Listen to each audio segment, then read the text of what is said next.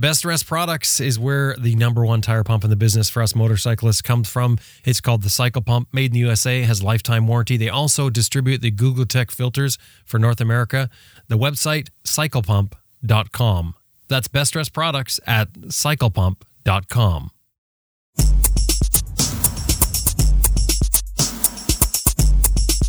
While it's often difficult to trace our own motivation back to a source, today we have a story where the motivation begins with a 12-year-old girl delivering newspapers to pay for her first motorcycle. A motorcycle bought from a friend and a purchase that her parents had no idea about until it was completely done. And that motorcycle purchase was the first of many to come. A scooter helped her discover two-wheeled freedom. Later, another bike would lead her down a racetrack. A few would crash with some horrible results.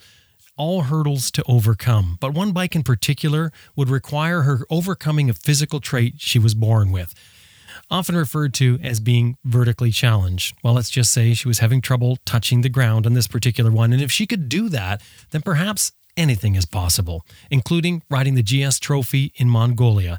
My name's Jim Martin. This is Adventure Rider Radio. Stay with us. We got a good one for you.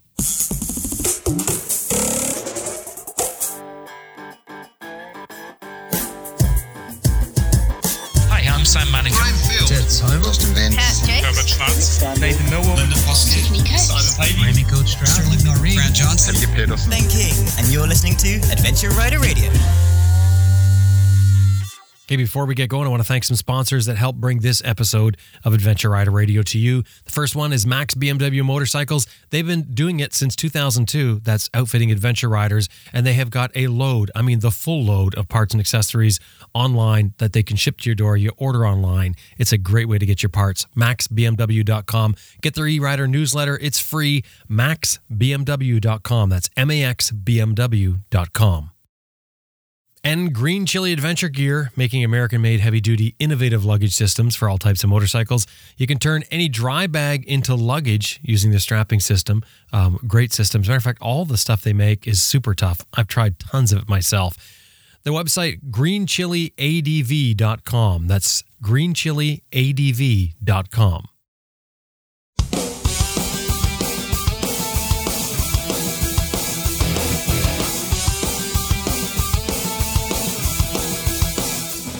We all have a story about how and why we got into riding motorcycles, and some of them stand out more than others. Like this one, for instance, with Jocelin Snow. For Jocelin, her story begins at the age of 12 with a newspaper route that she used to pay for her first motorcycle. Her parents were completely blindsided by the purchase until it was already done, and somehow they were convinced to let her keep the bike. And if you're thinking that was one determined 12-year-old, well, you're probably right, and she hasn't changed much in that way, I don't think, from the sound of it anyway. Each time Jocelin has been faced with a wall, instead of turning back, she seems to find a way over, around, or under, but she doesn't seem to want to stop until she finds the way. My name is Jocelin Snow, and I am from Monterey County in California. And what it is I do, gosh, I'm not real sure exactly what I do. What I try to do, I try to inspire other riders, new riders, old riders, short riders, tall riders. So inspire them to get out of their comfort zone a little bit and try adventure motorcycling and explore what's down those dirt roads.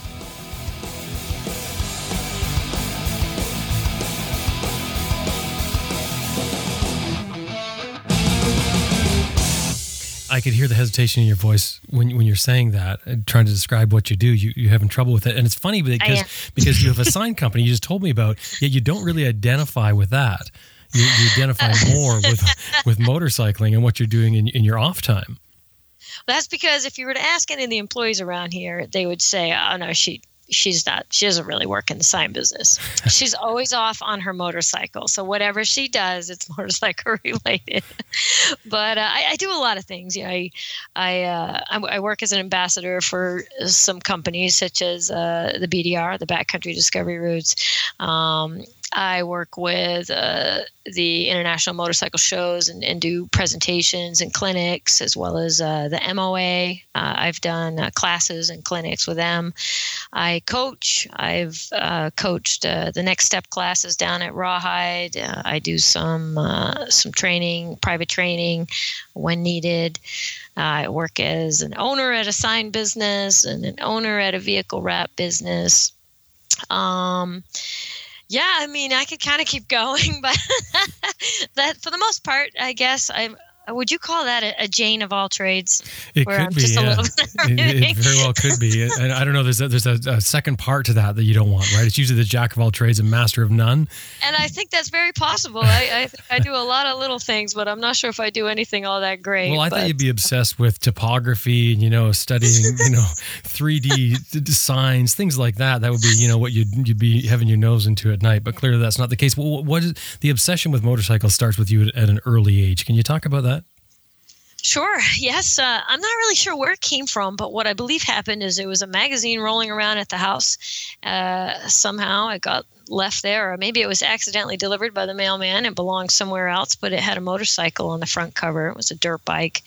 And it grabbed my attention, and I carried that magazine around. I was about 11 years old. I was asking my folks if I could have a motorcycle, and they were like, no, they're dangerous. By the time I was 12, I got into a little bit of a begging mode, and they were, I guess the more I asked, the more they said no. And, my father was the principal of my school, so I was the principal's daughter. And my mother was a nurse sometimes and also administrator at a hospital, so she saw a lot of motorcycle accidents and injuries coming through. So they weren't going to have it. But what I did is I had a job. I ran a paper route. I was like up at 4 a.m. and finished in time to go to school. So I started paying this kid at school $10 a week to buy his Kawasaki KDX 80. And it took me about a year. I think it was towards the end of, I think I was getting close to getting to be 13. I was well into 12 by the time I had paid for this thing. But I didn't know how to ride a bike, so I took the school bus to his house, and he gave me a brief instruction on how to ride. And then that weekend, his folks dropped the bike off at the end of the driveway on a milk crate and left. And that's how it all started. That's when things fall apart. So you financed a bike at 12 years old. That's an early financing. And that kid was mighty patient to wait a year. I hope he charged you interest. I don't know if he knew about it then, and I don't know if I did either. But it was money well spent. And of course, I was in a small town in Maine, and there really wasn't a designated place to ride. And so the closest thing I could find was this sand pit area, which was, I'm going to say, 2.5 miles away, and also some old railroad tracks where they had pulled up the tracks. So you kind of had the railroad banks. And to get to those, I had to push the bike a good 2.5 miles. And sometimes I would try to ride it, and often. Which is what most kids do. They just ride it down the road. Yeah. Well, going there wasn't a big deal because we lived at the top of a hill. But coming back after riding was a big deal because pushing that bike, and I mean a big hill. This was a long hill. The hill itself was about 3/4 of a mile. So I would ride the bike home, and often I was escorted by a town police officer. So, How do you go from this Kawasaki KDX 80, which was your first bike, to drag racing? Yeah, it actually wasn't. It wasn't that far after. So I had this KDX 80, which turned into a scooter, a little Honda Spree scooter, because I found that you could ride on the side of the street and you could go anywhere because it was under 50 cc's. It was like 49 or something, which made it legal. So all of a sudden I had freedom that somebody would have if they had a driver's license. And I rode that scooter everywhere. And as soon as I believe I was 15 and a half, I had a driver's license, I got my motorcycle license at the same time, like immediately. And I sold that Honda Spree scooter and got a Ninja 750. A 750? Yeah. Wow. Remember that? That was quite the bike back then. Pretty fun. I'll bet. And that sort of led you to drag racing? Like, and is this legal racing? It was. It was a closed airport, a small airport, in not too far from where I lived. And I think I had heard about it through a motorcycle dealership. The kid of the owners of the motorcycle dealership one day said, I think he had a CBR Honda, one of the early ones. And he said, you need to come try this drag racing thing out. And it sounded interesting, and off I went. And it was pretty fun. It was just an old airport with a set of bleachers, and people would come from all over. And there was everything from sand rails to cars and trucks and motorcycles and dirt bike, pretty much anything with a motor. They were drag racing out there all day long on a Sunday. It was, I had forgotten about that. So this is like a setup racing. This isn't just a bunch of people going out and chalking a couple of lines and doing drag racing. This is actually set up for it. Oh yes, definitely set up. You had your lights and the ambulance and all that stuff. They kept scoring, and eventually you'd work your way to the championship, and they had trophies and for the different classes. It was pretty fun. How did you do? I did pretty well, actually. Unlike probably now, when I was young, I had amazing reaction time, so I could get off the line pretty close, and it was quite consistent. I remember going to Canada and doing some drag racing in Canada as well, but it was a hobby, really. I wasn't trying to be real competitive at it. Probably less fearful too. When you're younger, you tend to you just don't worry about it. I didn't. I had never been down on a motorcycle, and I didn't know what that felt like. And when you don't know and you're young like that, you tend to push the limits. When I think about the things I did, we didn't have a helmet law in Maine when I was growing up. So you're riding with no helmet? I did. Now, we raced with helmets, of course. Yeah. But I was riding without a helmet. It's embarrassing to say. I'm ashamed, but I was a kid and I didn't really know better. We would put those little parachute shorts on and a bathing suit top and a pair of flip-flops and head down to the beach in Old Orchard Beach and ride around on a motorcycle. Good quality flip-flops we're talking about, right? Right, the safe ones that protect the bottom from the foot pegs. The tough rubber ones, yeah. Yeah. But not now, of course.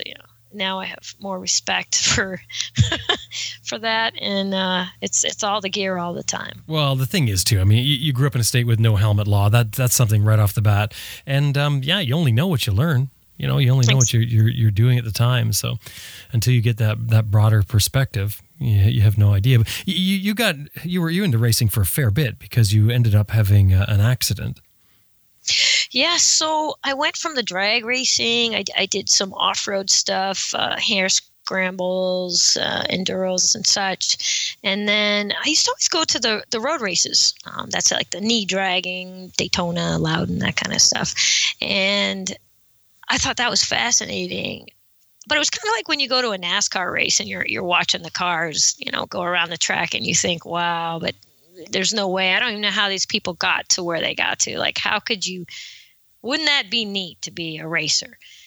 And I just didn't quite figure out how you go about that. And one of my friends pulled me aside and said, well, you could just go get your racing license and you can start doing that. I thought, no, it's like pro baseball. I mean, don't they have to pick you? How does this work?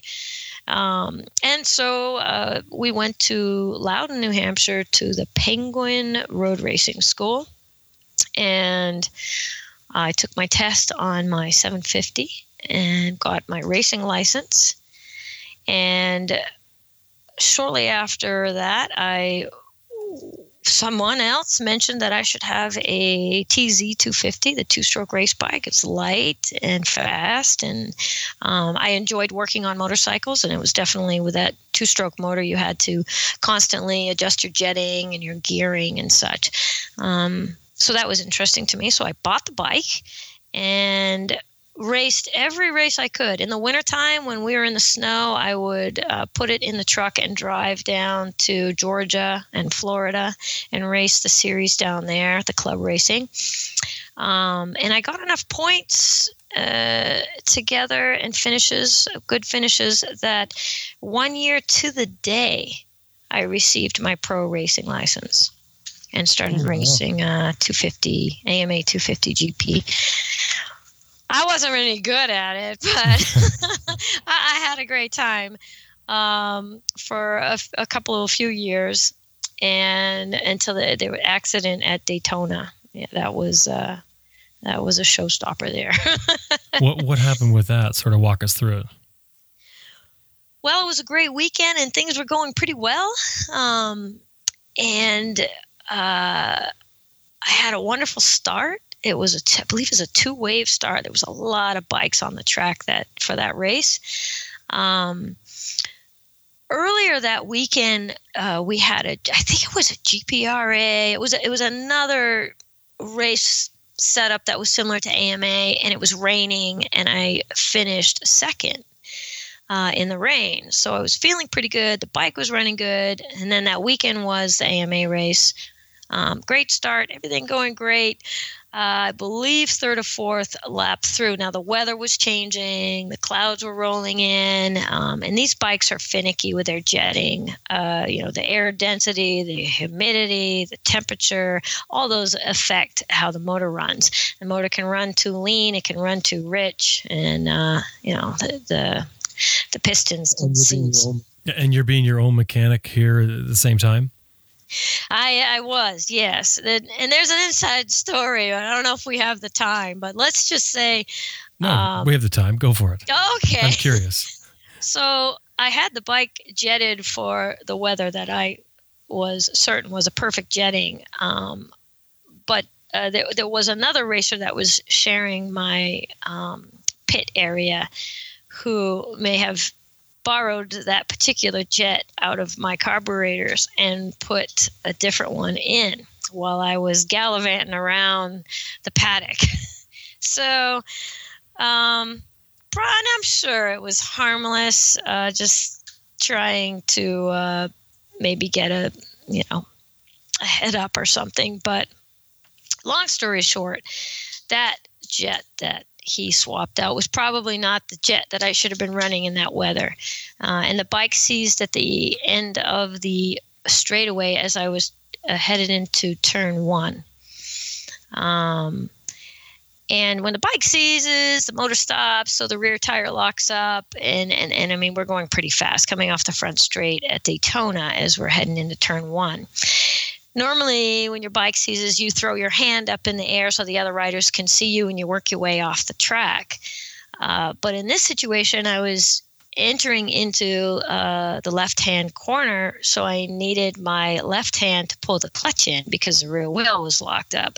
And I needed my right hand to come down hard on the front brakes. So I stuck my right foot out, just tried to stick my leg out so everybody could see that I was needing to get off the track.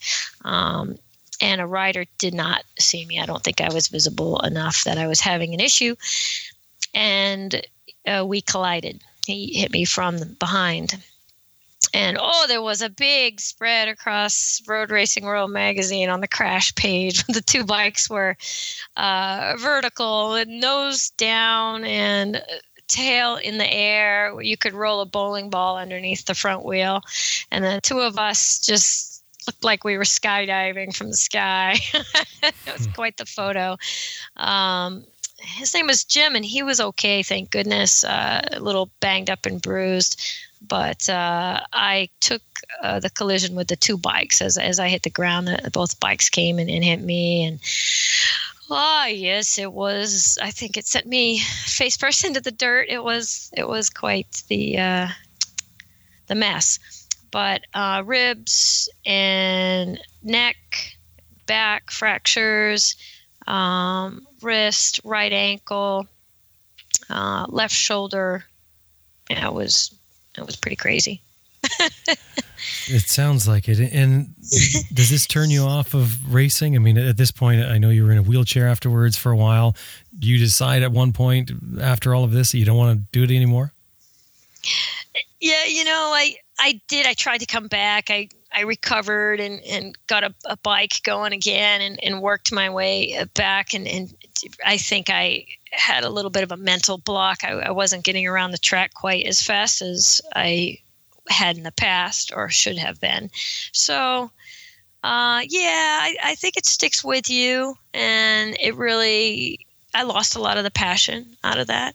You mean for bikes or for that style of racing? No, for the road racing.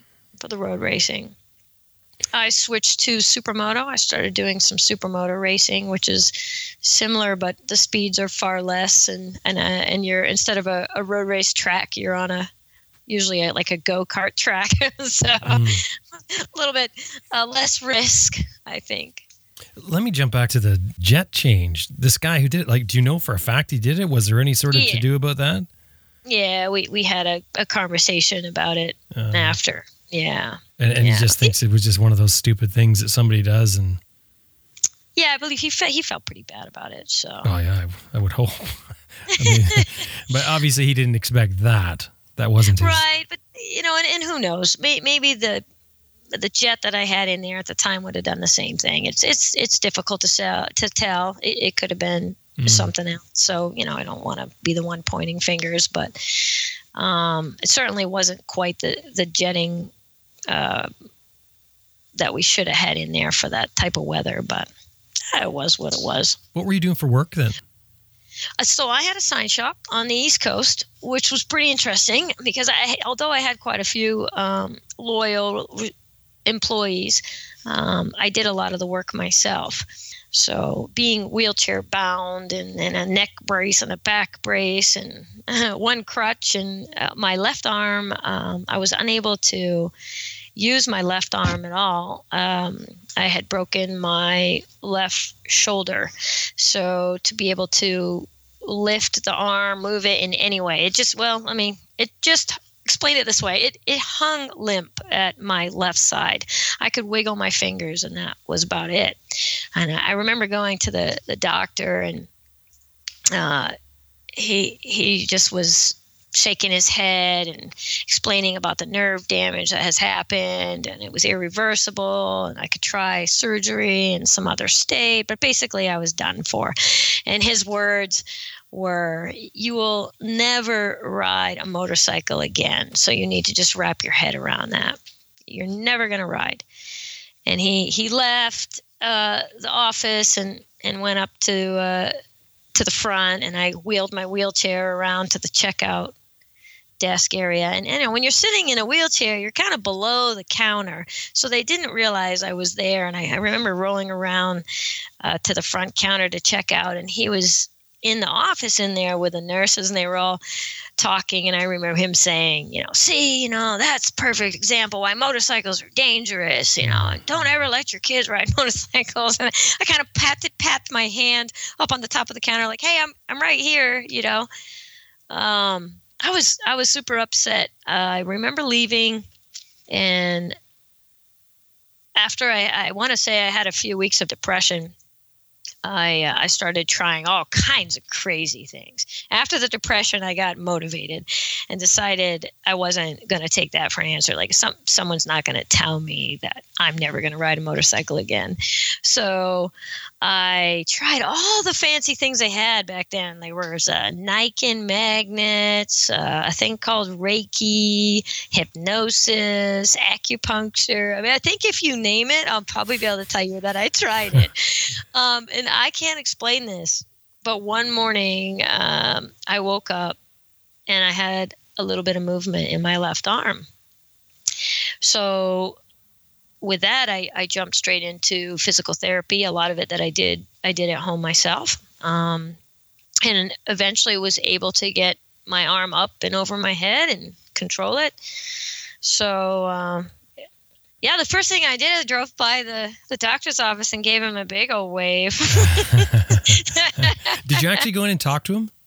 I didn't. No, I didn't. I kind of wish I had at this point. Yeah. I'm sure by now he's probably heard the story. Well, I mean, I doubt he's changed his opinion. Usually that's sort of ingrained for many reasons. But it's interesting about the condemning someone, like saying your arm's done sort of thing. And then having that happen, it doesn't seem fair at all because nobody knows for sure. I mean, we've heard other instances of this. Yeah, absolutely. And I felt like, that doctor at the time didn't really want to try. He didn't want to say, well, you could go here and try this or that, or there could be a surgery. It was more like, well, you could go out of state. You could try to get nerve surgery, but pretty much, there's not going to be anything they can do. And it just seemed pretty negative. So, my advice to anybody that encounters something like that would be to go find another doctor, get another opinion, which I was young. I didn't know any better. Today, I would get another opinion, but I felt like the translation to everything he was saying was, well, you get what you pay for. Right. Like, you did it. Well, suffer. You did it to yourself. Yeah. So. Obviously, you managed to recover. You get your use back of your arm, and you get into racing off-road. That's quite a transition because it's one thing to recover from something. It's another to get it back to fully operational. Did you actually get full use of everything back? I did. Yes, full use. Every once in a while, it reminds me that it's still sore and such, but I have full use. I did a little more road racing after that, just a bit, to see if I could get that spirit back. And I had another crash, and this particular one, I was Willow Springs in California racing, and another rider misjudged as we went into a left-hander and hit my bike on the side. On my right side, which caused me to apply my right rear brake pedal, as they hit my leg, and so both bikes and both of us went down and slid across the pavement for quite some time with my left hand underneath the bike. So it was like a big old double Oreo stuffed cookie. So it was my hand, and then me, and then my bike, and then her bike, and and with that, I lost my pinky, my small finger on my left hand. And it was dangling from a little tendon, and oh gosh, that was a mess. So I went to a surgeon in Fresno, California, a hand surgeon, Dr. Galley, like amazing surgeon. And I was awake for the surgery because I was afraid, and I didn't want to be put asleep. So I was awake to see what was going on. And after several attempts to try to fix the finger so that it would work, he said to me, "Look, we have just a couple options. We can remove it, or we can fuse it. And when we fuse female, like women's fingers, we fuse them straight so you can show off your wedding band or your ring." So I thought about that. If you stick your finger out, your pinky out straight, and you grab a hold of motorcycle grip, and you turn, that's just going to be sticking out there in the way, right? So I said to him, and this is a true story, I said to him, well, my friend in the waiting room has access to his truck, and in the truck is a brand new set of Scott Waffle grips. So if you'll allow him to go out and get the grips and bring them in here, I would like you to curve my finger and fuse it around the grips. And that's how cool he was. They brought it in a big old sealed plastic bag. And so my pinky finger is molded to Scott Waffle grips. Made to ride now. Yeah. So obviously it wasn't the same doctor, because I don't think he would have been so impressed seeing you come back in. No, and see the difference? There's the difference. Yeah. So, you have a doctor that's behind you, all the way and helps you and encourages you and wants to fix you and get you back doing what you love. So that sounds like one of those stories, though. That sounds like one of those stories that people tell that is total garbage. They broke their finger and they had it wrapped around the come on. Yeah. That's the crazy. truth. I promise. It's the absolute truth. It's a great story. So then at that point, I thought, well, this is getting to be expensive. This road racing, and it's also pretty dangerous. And I guess I'm not that good at it. So I transitioned into some off-road riding. Did a lot of supermoto still, and moved into hare scrambles and dirt bike stuff, which I don't know if that was any better. I was going to say, you could have took up swimming or something. Really, Jocelyn, I mean, think about that. You're just going from one to the other. Like, take up swimming, get into backpacking. So, but yeah, I enjoyed that. I had my share of injuries doing hare scrambles and such too, but nothing is as scary as road racing. What's the thrill of racing for you? I mean, at least at that point anyway. At the time, I think I've outgrown the racing thrill, but at the time, I guess I was pretty competitive. I was competitive even as a kid. I think I was competitive when I was born. I was probably in there with all the other babies hanging out in the incubator, trying to show them who's up. But I've always been very, very competitive. And that's, I think I like that feeling right before the race starts, when you have like the nerves and the butterflies in your stomach and your mouth is dry, and you're as focused as you could possibly ever be. And the rest of the world around you just kind of melts away as you focus on the start of the race. And that's just a really neat feeling. And then, of course, the next best feeling is at the end, if there's a victory and to be able to say that, you did it and you did well and be proud of yourself. So that was really what I think drew me to racing. I think most people, though, would say that that's the worst feeling. I mean, that's that apprehension feeling. See, there has to be some sort of hardwiring that goes on for people like yourself who are very competitive, because that feeling that you described right there, I think most people would say that's the worst feeling ever. And then once they get going, they feel okay with it. But that sitting there, that everything you described right before you go, to most people, I think to the majority, I would say, that's the worst feeling in the world. Yeah, that's interesting, and it could be how we're wired. Maybe we got something mismatched. They miswired us because it's a fun feeling, and I think, although I'm not racing really anymore, I tend to constantly step outside my comfort zone and do things that give me that same feeling. Even before we started this podcast, it was, oh gosh, I wonder what he's going to ask me. Oh, here we go. That butterflies in your stomach. And you like that? I think I do. I do. When I volunteered, and the IMS asked me if I would come and do presentations at their show, and sure, absolutely. Also, Touratech at their rally, would you do a presentation in front of all these people? Absolutely, yeah. And then you get there, and I'm like, I have no idea what I'm going to say.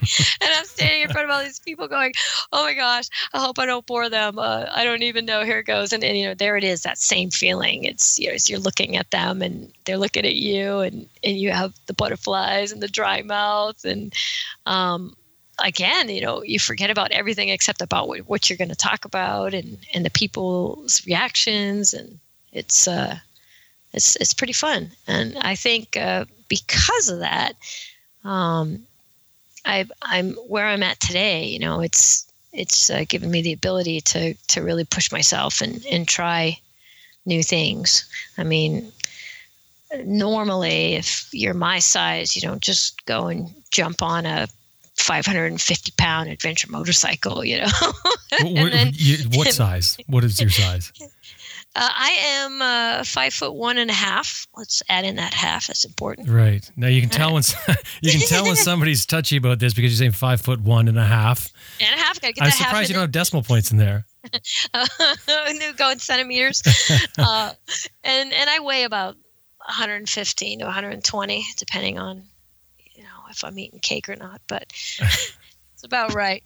So, and my inseam is just under, I think, 27 inches. So it's So you're vertically challenged, you could say. I mean that's not super short.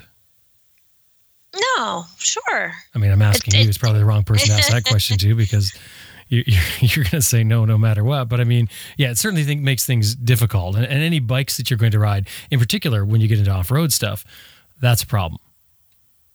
Yes, it's touching the ground on a motorcycle had always been a problem. But then when I decided to get into adventure motorcycling, I thought, it's one thing if it's a dirt bike, and you kind of hook your knee up over and then you got to jump on and get it going. That's one thing. You tip it over, you pick it up. Yeah. It's another thing when it's, 550-pound beast. It's a bit more intimidating, to not be able to get a foot down, or 2 feet down would be great, but that's like a fantasy for me. Right. We're going to take a quick break to thank a couple of sponsors that helped bring this episode to you today, and that I also really respect. Stay with us, because there's a lot more to this story with Jocelin Snow coming up.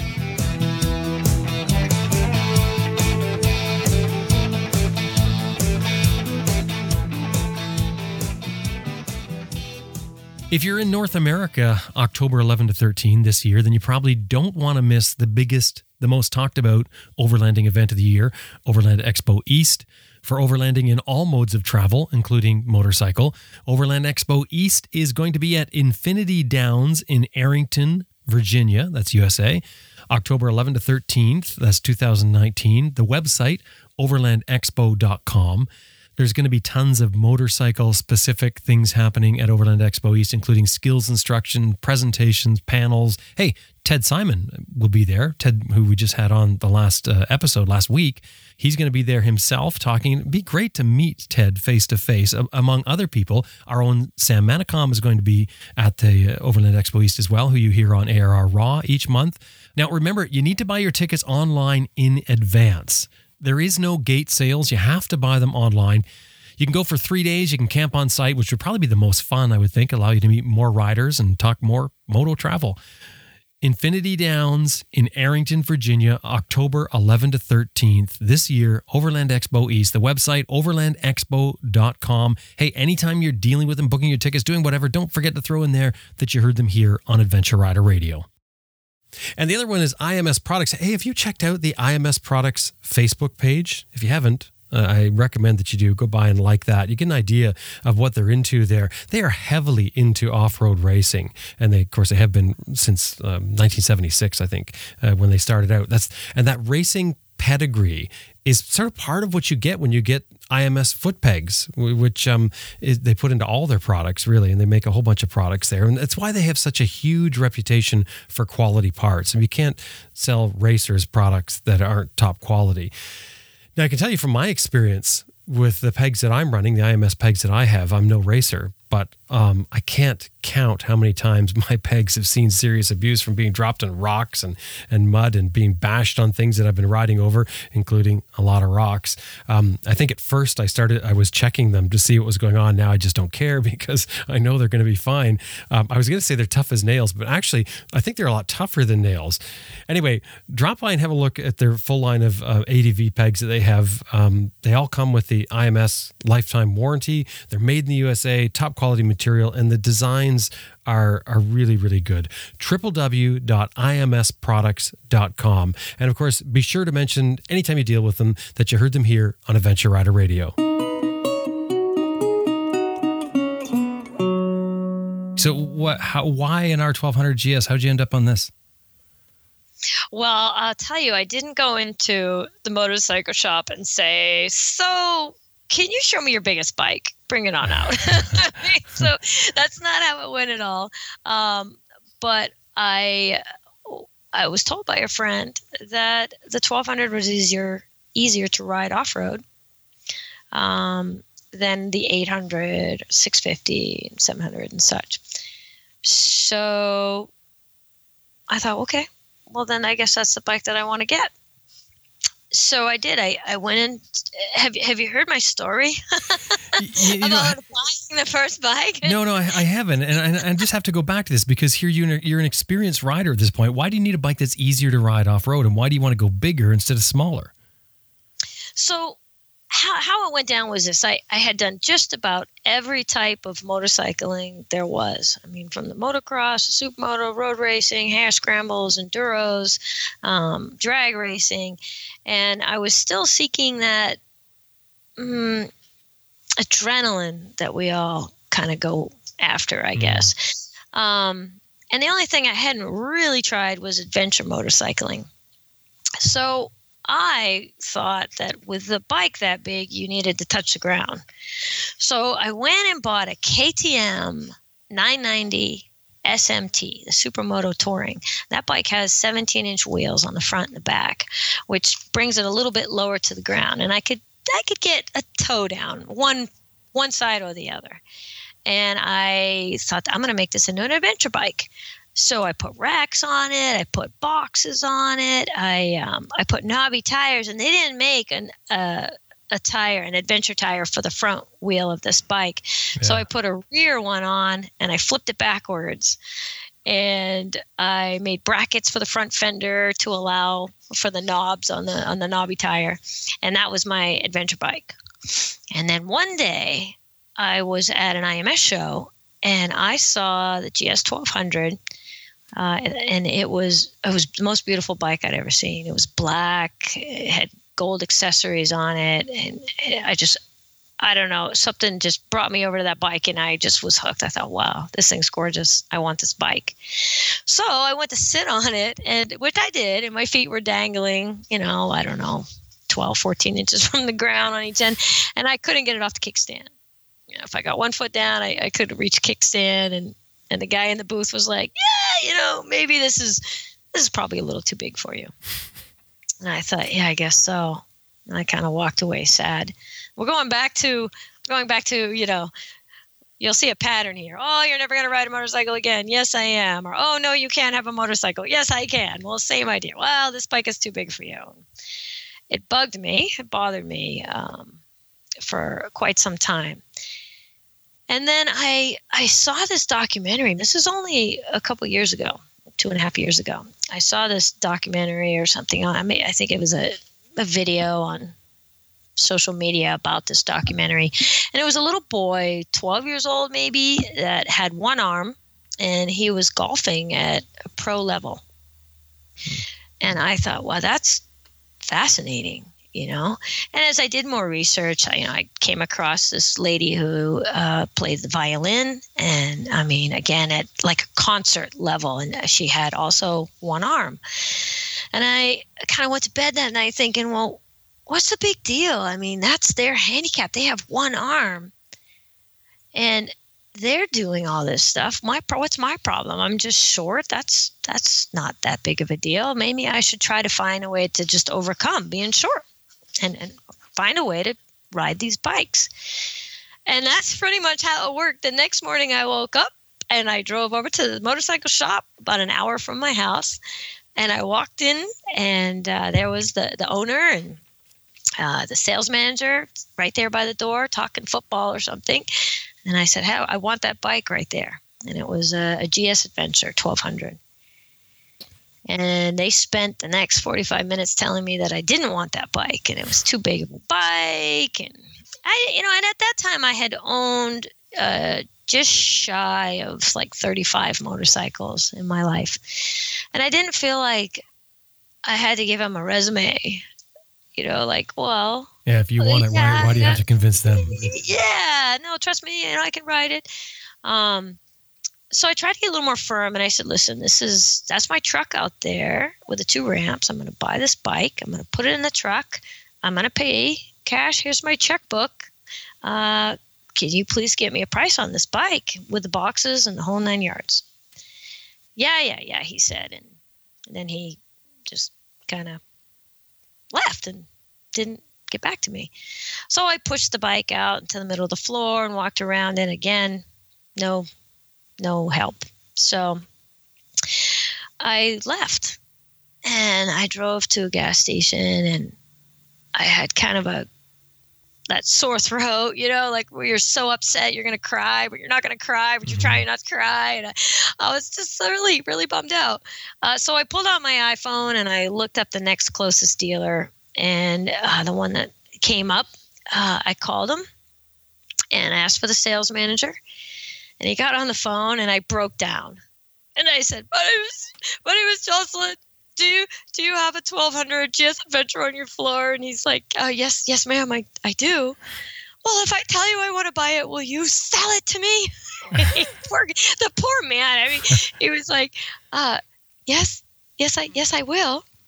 And so it was getting late. I wasn't going to make it. This was another hour away. This was a dealership in Walnut Creek, California, and his name was Sam. So Sam sent me some text messages, and we went back and forth and negotiated a price, and I decided I was going to come up that weekend and pick it up, which I did. And I got a ride up, decided I was going to ride the bike back, and they treated me like a queen. And the side note, I've since purchased 5 motorcycles there in the last 2.5 years. So it was pretty cool. What are you doing with all these motorcycles? 5 motorcycles in 2.5 years? well, that's another story. But tell me you're trading them in, right? No. Oh, one of them, I did sell one after I sunk it at the bottom of a swimming pool. But that's another story too. So this is the best part. So I get the bike. I'm taking it home, but I'm riding right past that other dealership on my way home, and I had to use the restroom. So I pulled in with my new bike, and I backed it up by the front door where they could see my plate that said, Motorcycles of Walnut Creek, and I got off and walked inside to use the restroom, and there they were, the owner and the sales manager, looking at me like, no way. It was such a great feeling, but it actually gets better. So I headed home on the bike, and I stopped at this great place just outside of the little mountain road that has wonderful sausage sandwiches. And I stopped in for this sausage sandwich in the afternoon. And all of a sudden, another BMW 1200 pulls up. And this beautiful, tall Italian lady gets off this bike. And I thought, what the heck are the chances of this? 2 motorcycles here. They're both 1200s. We're both females. This is crazy. So, she looks at my bike like, oh, nice bike. And I looked at her bike and said, nice bike. But where are you from? Like, I know everybody in this area. I've never seen you before. And when she told me where she was from, I said, well, that's pretty funny. I just tried to buy a motorcycle from the dealership in that town. They wouldn't sell it to me. And she said, oh, that's funny. But I believe it because they wouldn't sell me mine either. I went to another town to buy mine. I thought, wow, there's 2 of us here now. This is crazy. So anyway, we swapped numbers to keep in touch, and I headed home, and then I went and did this is another story too, but this BMW GS Trophy, and made the women's international team. And then, so now we're like another 6 months later since I purchased the bike. I had the bike for about 4 months when I participated in the GS Trophy qualifier and made the team. So we're about 6 months into it, and I received a phone call that a friend of mine was doing a presentation at a dealership and wanted to know, up near me, and wanted to know if I could join in. And I said, sure, but what dealership is it? And he told me, which one? And I thought, oh, geez. Well, what the heck? It's Why the not? one that didn't sell you the bike. Yeah. So when I went in there had to be 60 adventure riders. Many of them were friends, and we had such a great time. It was like meeting everyone and doing selfies, and I did notice the owner of the dealership was in his office with the blinds closed, But it was a great evening. And then at the end, one of the ladies that worked there said, I have to take you to the back. There's someone that you need to meet. And she took me around to the back, and it was this lady, and she was so cute in her little suit and her pearl necklace and her perfect hair. And she came over to me. She looked like she didn't belong at the motorcycle dealership. And she grabbed my hand and she said, "Jocelyn, it's such a pleasure to meet you. And my husband's an ass." I was like, we might have to put a beep on there. Yeah. But I couldn't believe, what were the chances of that. Wow, But, that's fantastic, though. What a great way to have it come back around, you going in. But I sort of want to jump back to Sure. the bike. You got on the bike, like you were worried about the height of the bike, and then next thing you know, you're riding it. What did you do? What was the change? Well, I wasn't riding it comfortably. I put it away in the garage that night. So it was just on the street, which not too big of a deal. On the street, you only really need to get a foot down at a stoplight. So the next morning I went out to my garage and I opened up the bay door and I looked at this thing and it was so huge. And I remember like backing up in the driveway and kind of resting my hand on my face going, "Oh my gosh, what did I do? Like, this thing's giant. Like, I don't think I could take this off road. This is intimidating." I went back inside, got a cup of coffee, came back out. I remember just staring at this thing going, wow, now that I'm getting a good look at it, I'm not really sure how I'm supposed to find my way to ride this thing. Just stopping at a street light, I had to slide off the seat so much that just my thigh closest to my knee on the other leg was on the seat. I looked like a dog on a fire hydrant, like a dog peeing on a fire hydrant every time I stopped, And I thought, well, I don't know, like, what's going to happen if I take this off road. Eventually, I drummed up enough courage to take it down a dirt road, not too far from where I lived, and I felt like a brand new rider, which was kind of fun because, like I said, I was seeking that adrenaline again. I had done all these different types of racing and riding and challenging myself, and I was looking for that new challenge, and that was it. Just riding that big bike on a dirt road brought back all that, the nerves and the butterflies, and oh my gosh, this thing's crazy. And it took practice. It did. It took a lot of practice, and I'm assuming that's probably what that little boy with the golfer and the lady, the violinist, had to do.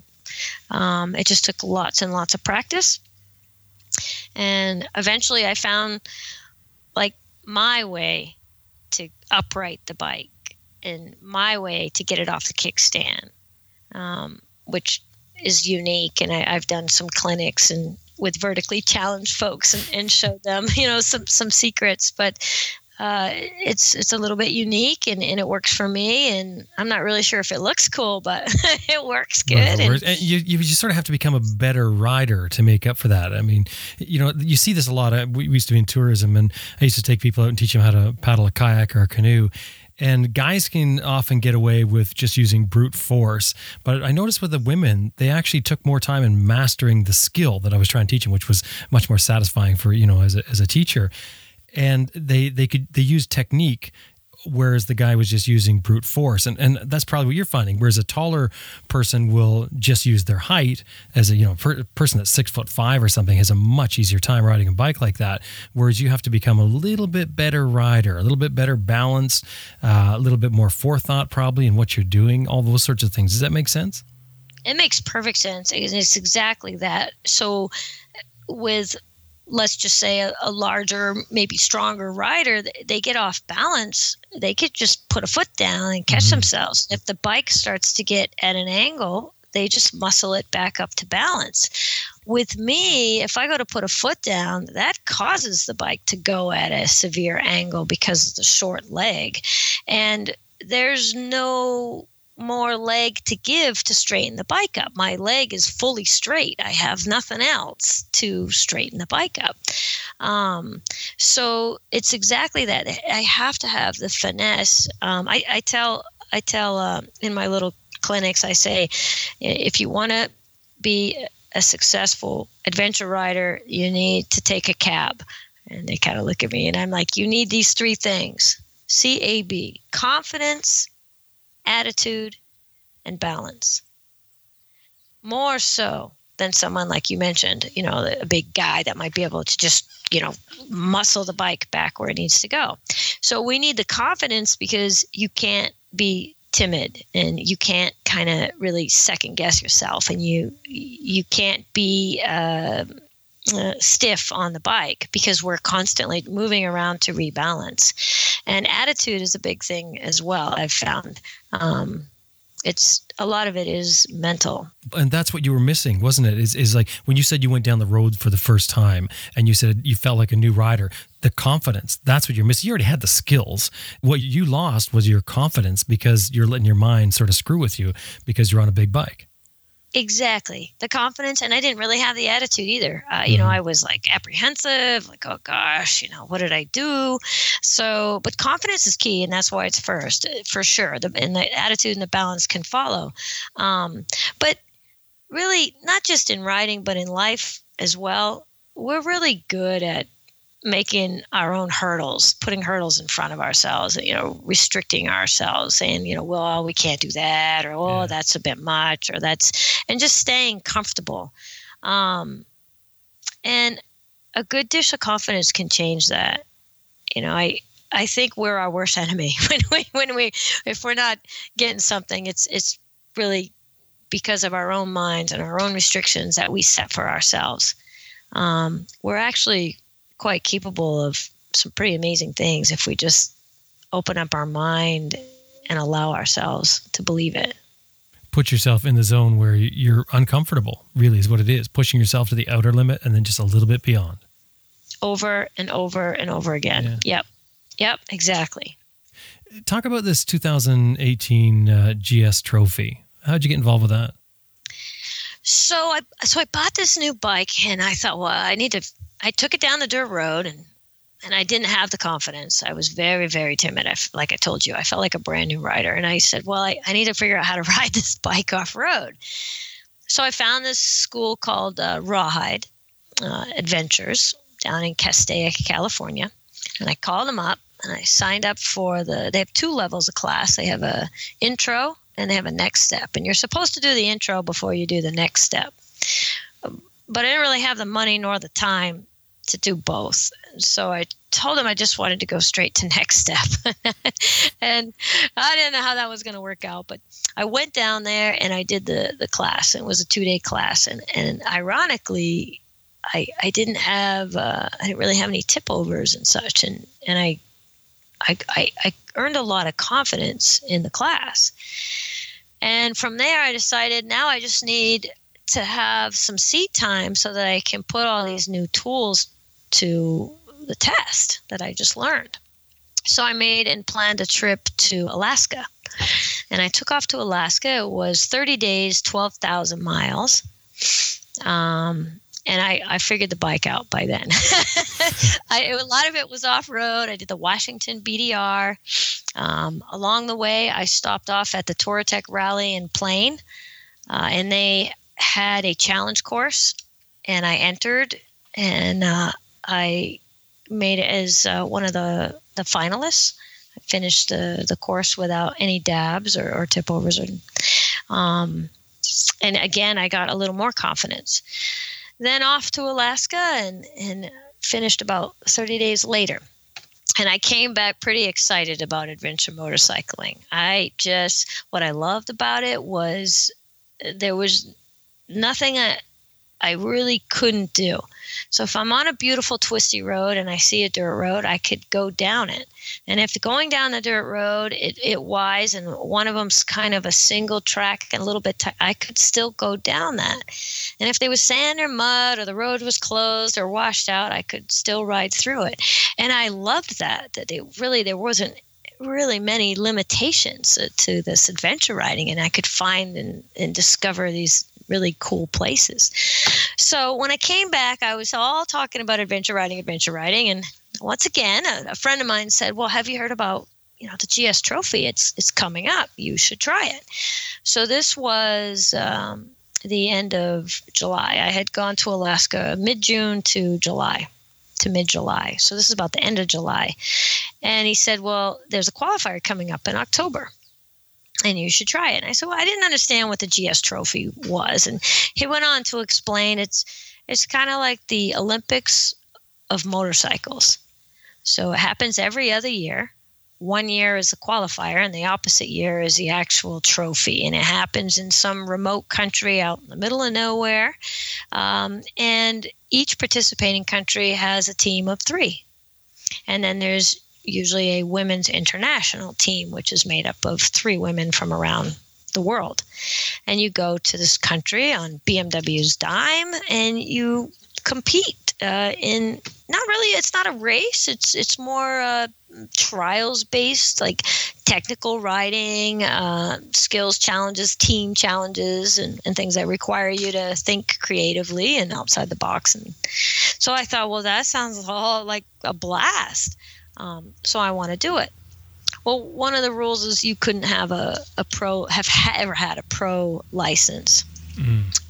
But since my road racing was all road and the GS Trophy was off-road, I applied for like a pardon. So I had to contact BMW and ask if I could get a pardon on that. And my pro license was over 20 years ago. So that worked out. It took a couple of months to hear back. And so now it was September, 1st of September. And I was cleared to enter for this GS Trophy qualifier, which gave me about a month to practice because the qualifier was the first week of October.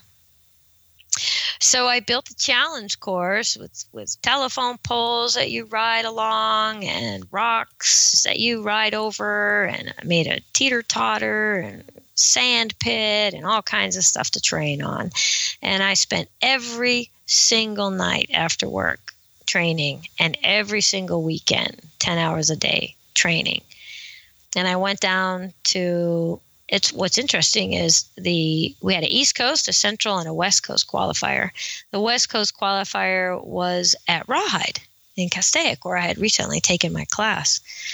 So I went back there for the qualifier, and I got lucky and made it as one of the finalists. And I thought, great. And the trophy was to be in Mongolia. But it doesn't quite work that way. The top 3 finishers, the first place for the East Coast, first place for the Central, and first place for the West Coast, overall, first place, those become Team USA. And those were men. So that was the men's team. The first place female for the East Coast, the Central, and the West Coast would then go by points to select 2. So the first and second place female, and then they sent them to South Africa to compete again with women from all over the world for a team of 3. The guys do that too, or is that just they do that for the women? Just the women only? The guys are on the team because it's the women's international team. So I suppose if I had won overall, so we had 53 guys, if I had finished first, then we would have the first ever co-ed team where we would have Team USA would have men and women. But that hasn't happened in the history of the trophy yet. So I finished first female, and then we went to South Africa, and we had 24 women, 23, I believe. Actually, one lady didn't make it, but still we had 23 women, 2 from each participating country. And we had to compete again in another trophy qualifier down at a place called Country Tracks in South Africa. And that was probably the most difficult thing I had done in my life. I think it was pretty difficult. So it starts off, we all meet at this big hotel, and they pile us onto this giant diesel pushing bus, and they drive us 2 hours down this dirt road to Country Tracks. We pile out of the bus, and we're dragging our gear bag, carrying our helmet, and whatever else we had on the bus, and they bring us over to this grass field, and they line us up. And they come down the line, and they throw a sleeping bag and a tent and a bag pad at us. And so we're hanging on to that. We're hanging onto our gear bag. We're kind of balancing all this stuff, staring, and I'm I'm thinking, great, this will be a fun little vacation. And then they said, listen up. This is your first test. The competition has begun. You must set up your tent. Put all your stuff inside your tent. Get in your gear. Suit up to ride. Run across the field. Jump the trench. Go to the table. Check in. Run over to the line of bikes. Select the bike you want. Memorize the last 6 of the VIN, the mileage on the bike, the license plate number. Run over to the barn, fill out the paperwork, and go. Sounds more like a military training. That's exactly how they treated it. I was like, no way. So that was pretty fun. And, what's interesting is I had seen through social media, I had seen the previous women's team pictures, photos of them in South Africa training, and I'm competing for their qualifier. And I saw all these tents, and I remember thinking, wouldn't that be funny if they had like a tent race? Because it is a lot of mental games, right? Mm-hmm. So I went to the REI Outdoors World there, and I found the actual tent that was in the photos. And I made a space on the floor at the store, and I put the tent up and I took it down. I put it up and I took it down. I put it up, took it down. And finally, the store manager kind of walked over. He's like, "So, you gonna buy the that tent or what?" Yeah. Like, no, I just want to practice putting it up and down. Well, it paid off because I actually won that challenge, which was great. You won the tent challenge because you planned for it in advance, and you practiced. Right. Very nice. I picked a bike, and they separate us up into groups, and then they bring us down to the bottom of this big grassy hill. So at the top of the hill were these big feather flags, right, where all the bikes had been lined up. And they bring us down to the bottom of this hill, which is about 500 yards. And they said, okay, Jocelin, since, you won the tent race, you're going to go first.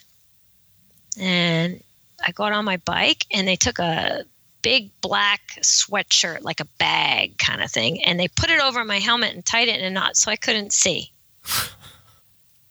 And they said, okay, and you had to ride up to the top of the hill to this little circle, it was like the size of a paper plate, and see how close you could get to the paper plate. Wow. So you're supposed to go by the slant of the hill. That's how you tell you're going uphill. Keep going uphill. How many people made it to the circle? Well, no. Well, one lady made it to the circle. Oh, a South Africa competitor, Izelda. She made it to the circle and actually got her rear tire on it. Most of the other riders were, one way or the other, several feet or even going in a completely different direction. I don't know if you've ever tried it, no, but if you get on your bike and then you completely blindfold yourself so you cannot see anything and you start moving, your brain plays tricks on you, and all of a sudden you're not quite sure where straight is. Like, is it this way? How about staying up and balancing? Does it throw you off of your balance? It does. So I had practiced this. And I told you I practiced every night and every weekend. I also practiced blindfold riding because I had heard that they used that in the past. Mm-hmm. So I actually finished about 4 feet from the plate to my rear tire on the bike, which was great. So that was another great start. But then, it wasn't all great. It had its ups and downs over the next 4 days for the qualifier. And in the end, I finished 4th, which wasn't going to make the team because it was a team of 3. So, of course, we were happy for our friends that had the other girls that had made the team. And so we were cheering and super excited for them. But, deep inside, you're disappointed in yourself because I thought, well, shoot, I really wanted to make the team. And then they made this announcement and said, well, hold on. We have news. BMW has decided to have 2 female teams. And 4th, 5th, and 6th now made team number 2. Wow. So that was exciting. Yeah. That's nice. And the thing is, too, with some of this, I mean, some of this is happenstance, too, right? I mean, you do just one wrong thing. You may not do it the next 3 times, but you do one and you're out. It's done. It was like the Olympics, the same sort of thing. Very much so. Exactly that. And then you end up going to Mongolia and competing there. Yes, that was so amazing. What an experience to have these people from all over the world that share the same passion, that I did, and loved motorcycle and adventure riding, and it was just amazing. And it seemed like when everyone arrived in Mongolia, the competition aspect, I guess, was kind of in the background, not really important. We all felt like winners just for being there, and that's kind of how it went. So teams were supportive of each other, sometimes even helping each other. We cheered each other on and encouraged each other. There were times when there were riders, including myself, having out loud conversations with ourselves inside our tent to get the strength to get out and get back on that bike and get going. It was it's very, very, not so much as skills, yes, riding skills, challenge, yes, but it's a mental challenge. It's very, very, very challenging that way. What kind of things? It was lots of riding, which was great. But then, while you're enjoying the ride and having a good time, you would crest up over a hill, and in the horizon you would see sparkling, and it would be all the motorcycles and the trucks and the cars where they were setting up a special test. And you would pull up to the special test, and all of a sudden the competition had begun. And you don't have time really to think about it or ask questions or walk around and see what the special test is. Instead, your team walks up to the same gentleman that reads the instructions every time. And he reads them to you in a bit of a monotone so that it's fair for everybody.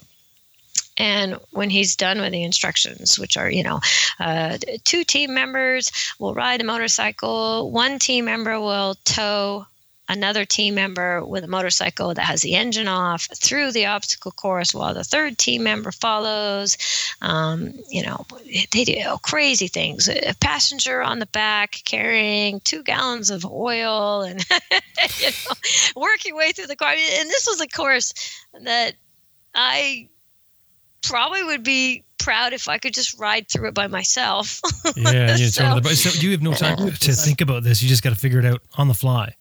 Pretty much. You have about a minute, maybe less, to discuss it with your team on who's going to do what, and off you go. High stress. And yeah, it's high stress and physically demanding.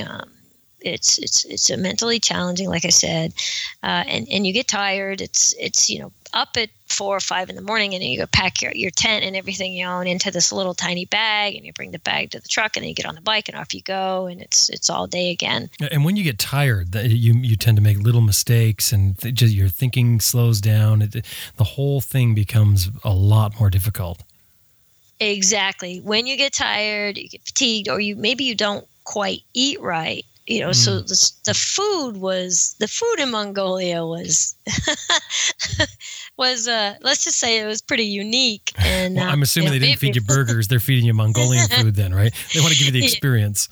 Yeah, there was some interesting stuff to eat, but so maybe we weren't quite eating it as well as we could have. But yeah, it was an experience anyway, and my best memory was this one day.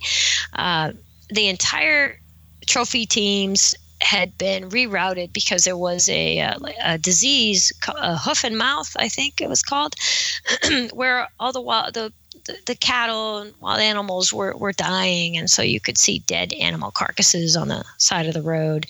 And I guess it was contagious, and it was almost like a plague out there. So it was right going through where we were going to be having the competition. So they rerouted everything, and it put a little bit of a stop in our day. And we were all hanging out on the side of this riverbed behind a forest. And they decided to put a challenge together. So they made a technical ribbons course through this forest. And they said, here's the deal. You need to go through the ribbons course, one team member at a time, from start to finish. And you have to finish as close as you can to your other team members. So that's the most important thing. And you couldn't see when your other teammate exited. You couldn't quite see from where you started. And they would tell you like when to go. So we decided that we were going to run a clock. And we put our watches on our handlebar. And I went first, and they said that dabs didn't count. That's when you touch your foot down, and tip overs didn't count. So just all you had to do was worry about getting your time as close as you could to your other teammates. So I went through first, and I got to the end, and I stopped, and I waited an extra minute, just in case one of my teammates happened to tip over along the way. So I gave them that extra buffer. And then when I exited through the gate, I beeped my horn. And that's when my next teammate looked at her clock to see how much time she had to get through.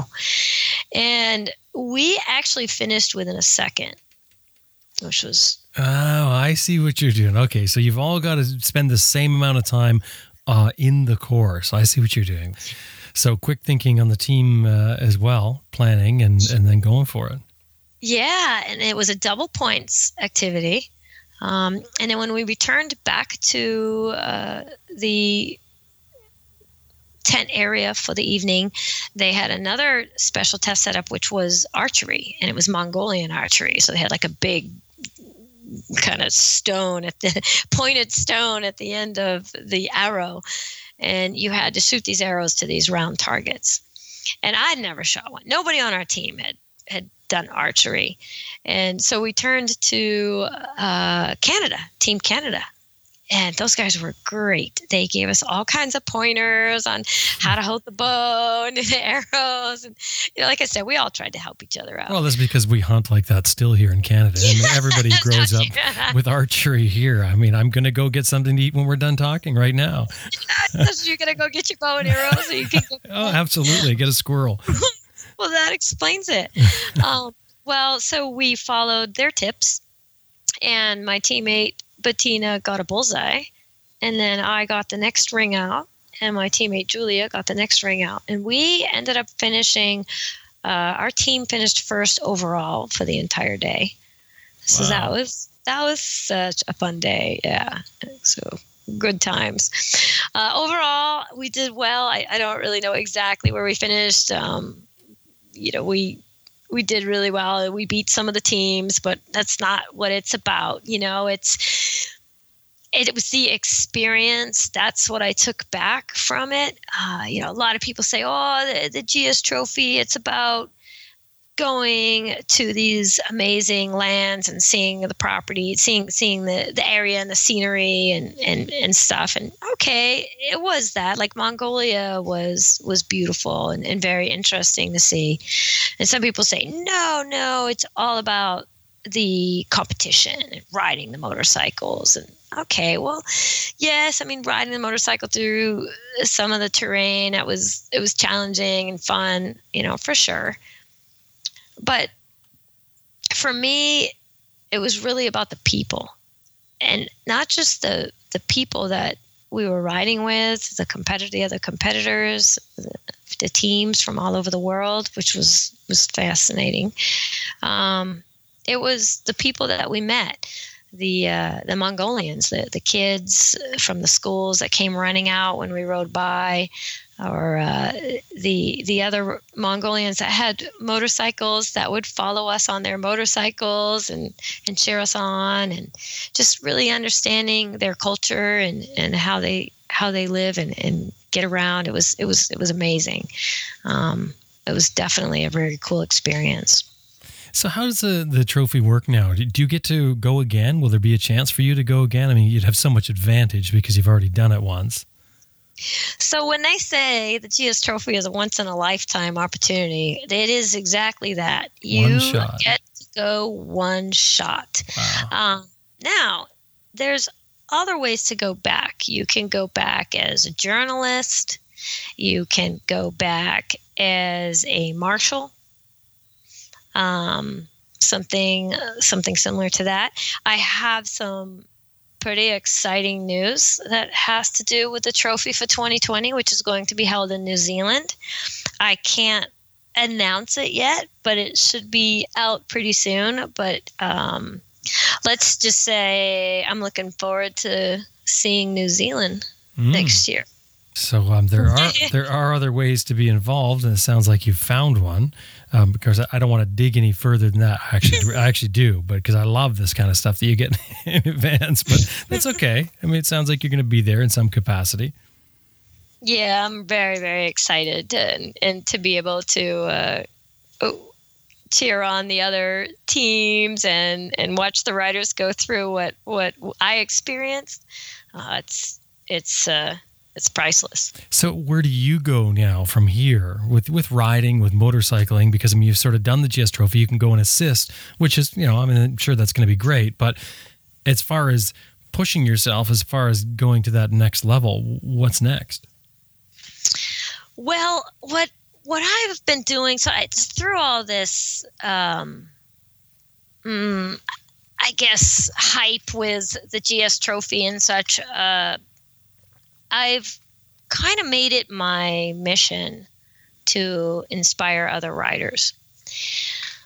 And that's what I'm trying to do. So to inspire other riders, other women riders to not be afraid of these bikes, to try adventure motorcycling, vertically challenged riders, or even motorcyclists who have been riding motorcycles for many years, to just step outside their comfort zone and try something different. So with that, I started writing some articles for the BMW Owners News, which is a MOA magazine. I have been doing tours. I've worked with a team called Up South and led some tours in South Africa, and a company called Epico, doing some tours in Colombia. Hey, if you're interested, I've got a tour coming up in Colombia in October, and I think I have a couple spots left. So that's pretty fun. And then I mentioned I am an ambassador for the Backcountry Discovery Routes, the BDR.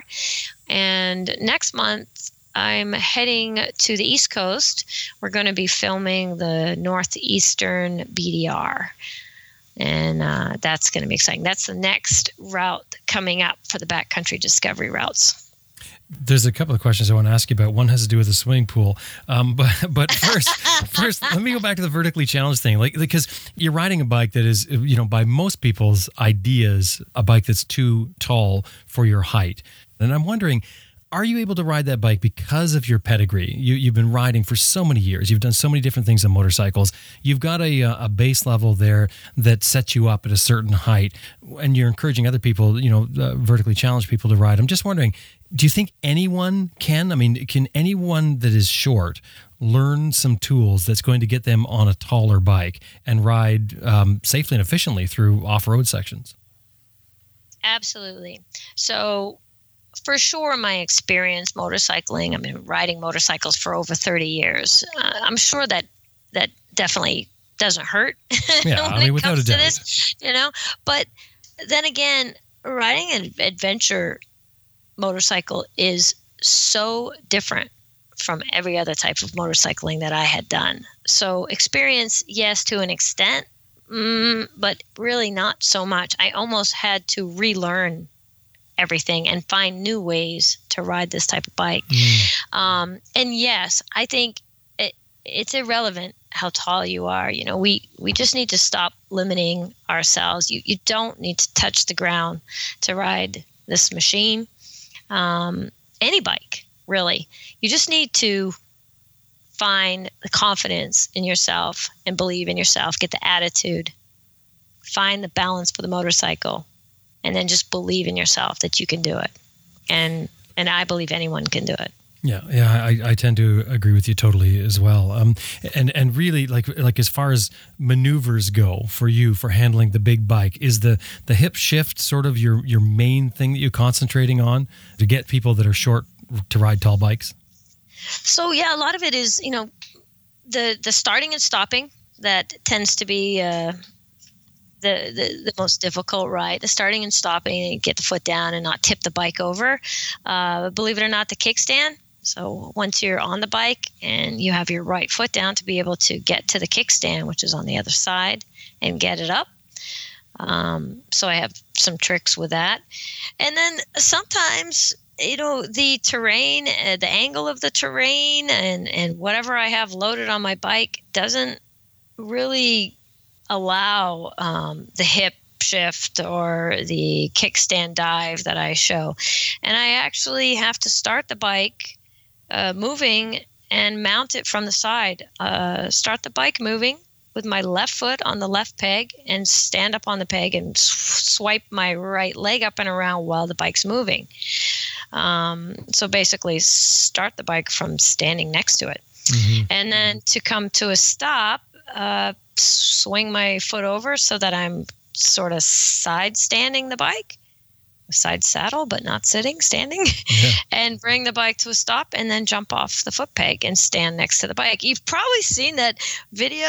It goes on Facebook or social media with the short guy. The short guy, and he's at the street light, and he's the short guy. There's the mean guy running the video from the car behind, and he gets to the light. And the short guy jumps off his bike and stands next to it. And then the light turns green and he puts his left foot on the left peg and starts the bike rolling and then jumps up onto the bike. It's a funny video, sure, but that's a real thing. Mm-hmm. Like that's a real thing. Yeah. I do that. And once you get the balance of doing that, of starting from standing on a peg and stopping the same way, it's kind of like a bicycle, same sort of thing. Once you get the balance of it, it's actually a very controlled way to get on and off the bike. It is, and it probably looks like you're showing off. Exactly, at least that's how I feel. But to me, it's a very comfortable way. Once you get the balance, it's a comfortable way to start and stop the bike. And I have shown this technique in some clinics just recently, last month at the Touratech rally in Plain, Washington, with a group of vertically challenged riders. And a couple of ladies tried it. They brought their bikes to the clinic, and they gave it a shot, and it was a success. And it felt so good to see them get excited about the side mounting the bike and dismounting from the side while it's moving. And it was pretty great. Because it really gives them ownership over it, doesn't it? And just being in control. Exactly.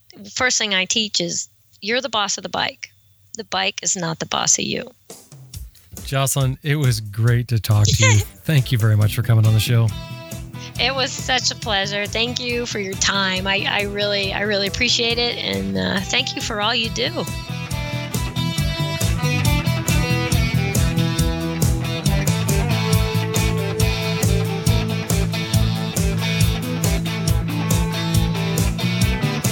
Now, Jocelin had another story about a motorcycle and a swimming pool that we sort of mentioned in the interview.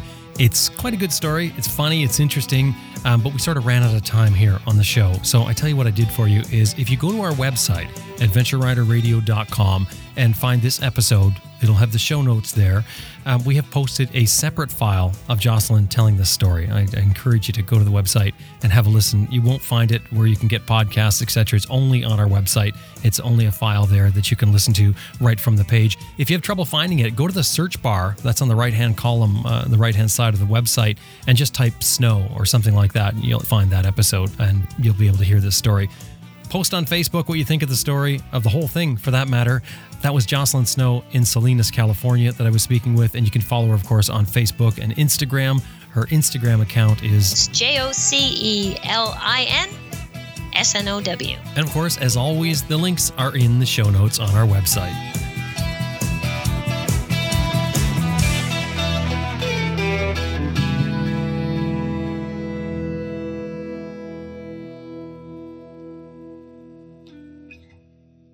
just want to remind you that this episode has been brought to you in part by Max BMW Motorcycles at www.maxbmw.com. Also, Best Rest Products at www.cyclepump.com, Green Chili Adventure Gear at greenchiliadv.com, and Moto Breeze Chain Oilers at motobreeze.com. Hey, and you do us a great favor if anytime you're dealing with these companies, anytime you see them anywhere, you mention that you heard them here on Adventure Rider Radio.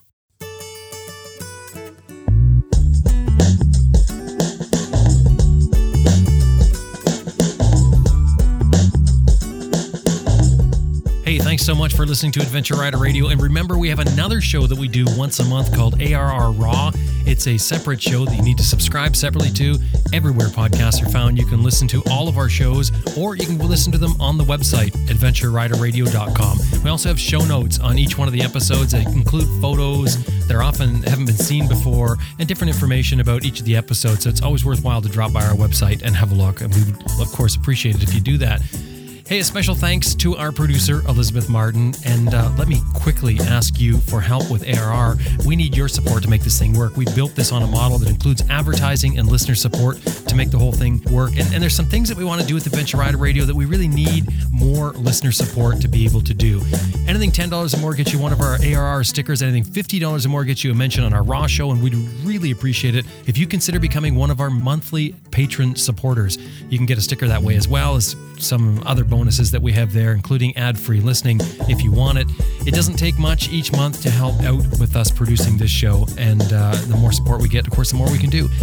So drop by adventureriderradio.com, click on the support button. Thank you very much for listening to this episode. Really appreciate it. My name's Jim Martin, and now it's time to get out there and ride your bike. See you next week.